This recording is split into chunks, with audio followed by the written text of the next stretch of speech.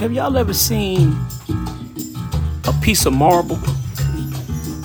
Well, let me.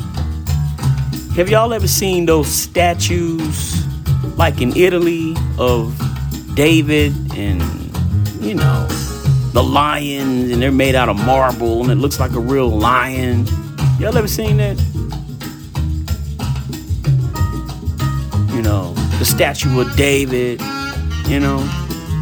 Y'all know what I'm talking about. It's made out of marble or granite.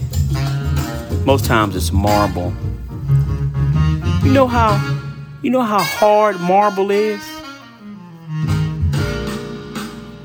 Marble is hard. How do they get those shapes out of the marble? Man, like the head of the bust of a president or somebody famous. They get a block of marble and they have to use tools of violence on that marble. Y'all know what I mean? A hammer,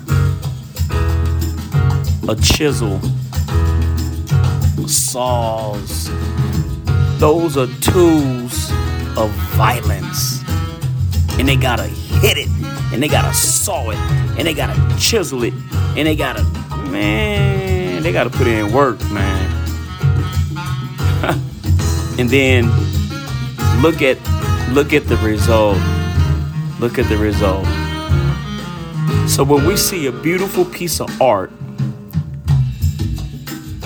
think about how it started as just an ugly, square piece of marble.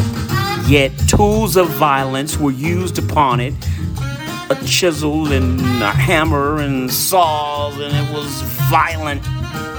And look how beautiful it came out. That's us. That's us. Life will throw curbs at us.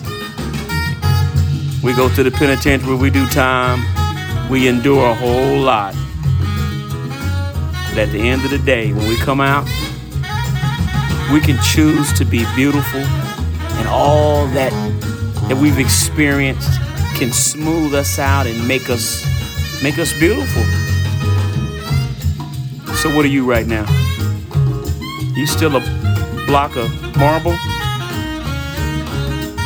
Or are you allowing your experiences to shape and mold you into the woman that God wants you to be, into the man that God wants you to be?